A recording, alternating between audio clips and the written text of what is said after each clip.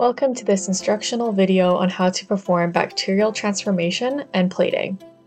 This process facilitates the introduction of foreign DNA into bacterial cells, enabling them to express your desired gene. Follow these steps to successfully transform bacterial cells with your DNA samples.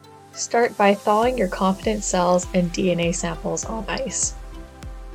Add the appropriate amount of DNA into competent E. coli cells, usually in the range of 10 to 100 nanograms of DNA, and gently mix them. Allow the mixture to incubate on ice for 5 to 15 minutes. Next, we want to heat shock the mixture at 42 degrees Celsius for 30 seconds to facilitate the entry of our DNA into the bacterial cells. Following this, promptly transfer the samples to an ice bath and allow them to cool for 5 minutes.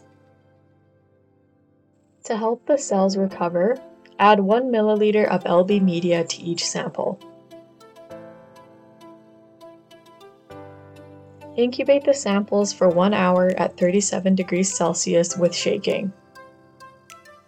After incubation, centrifuge the sample for 10 minutes at 5,000 RPM. Discard 900 microliters of the supernatant media, leaving behind the bacterial pellet. Resuspend the pellet in the remaining 100 microliters of media present in the tube.